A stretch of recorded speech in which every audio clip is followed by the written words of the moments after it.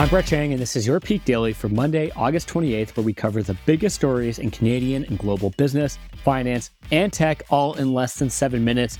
Some sad news, Peak Pals. Bob Barker died over the weekend, marking the end of an era for those of us who grew up with The Price is Right, which was, let's be honest, the pinnacle of daytime television.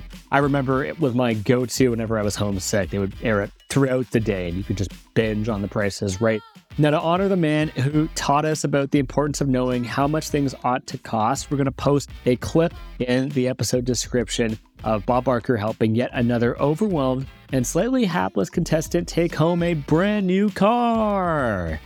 Peak Pals, rest in peace, Bob Barker, a real legend of daytime TV. And we've got a great episode for you today. For our first story, entrepreneurs see opportunity in city building. For our second story, researchers crack the Y chromosome code. And for our last story, how Ozempic is affecting Denmark's economy.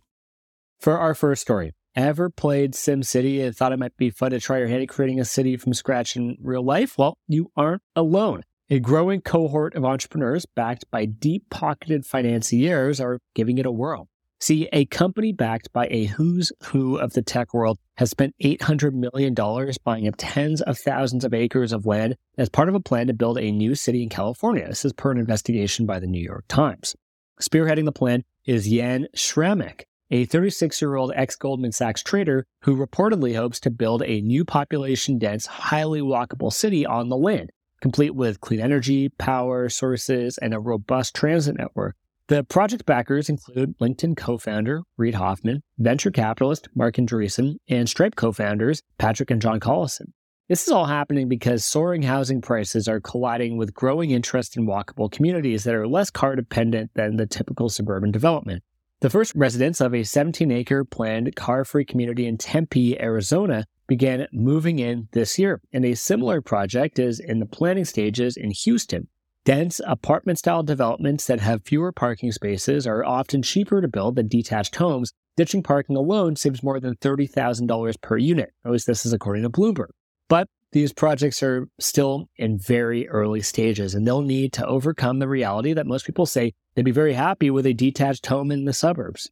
An RBC poll found that more than half of Canadians would prefer to live in a detached house, and most said they'd look to live in the suburbs.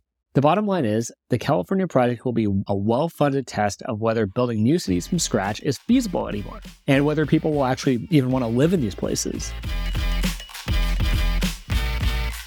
For our second story, a scientific breakthrough could shed light on some of the biggest threats facing men's health. Here's what's driving the news. According to a new research published in the Journal of Nature, scientists have fully sequenced the DNA of the Y chromosome.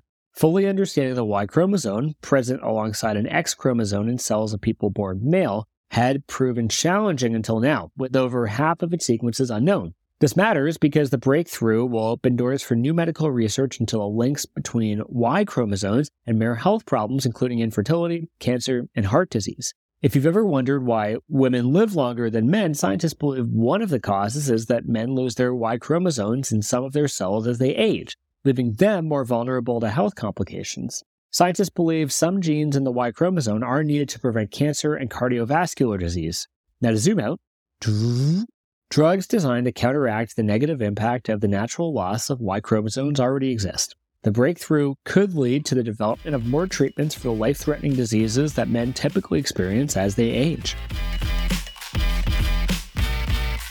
For our third story, how are scores of Americans trying to lose weight affecting the Danish monetary policy? The answer is as complicated as it may seem. Novo Nordisk, the Danish producer of blockbuster obesity drugs Ozempic and Wegovy, had pumped so much of its profit into Denmark's economy this year that it has single-handedly inflated the value of the Danish krone and impacted interest rate decisions. The success of Novo Nordisk's drugs has made it Europe's second most valuable company, earning a market cap larger than Denmark's GDP. To keep the krona pegged to the euro, a policy directive meant to keep inflation levels steady with other EU countries, the central bank has held the world's second lowest interest rates to suppress its value. Yes, this is all happening because of the weight loss drug with the streetcar ad.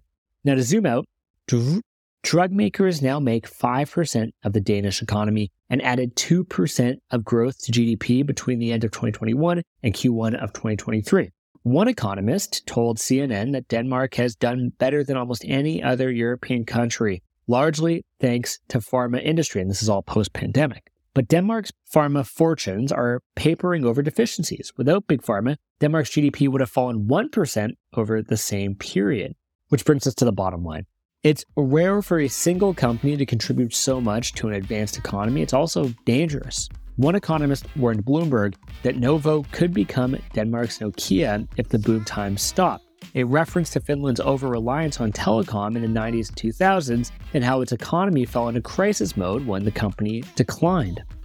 Peak Pals, thanks for making us the most listened to business news podcast in Canada. If you've got a second, why not follow this podcast on your app of choice and leave us a review? And if you want more Peak, make sure to subscribe to our daily newsletter at readthepeak.com.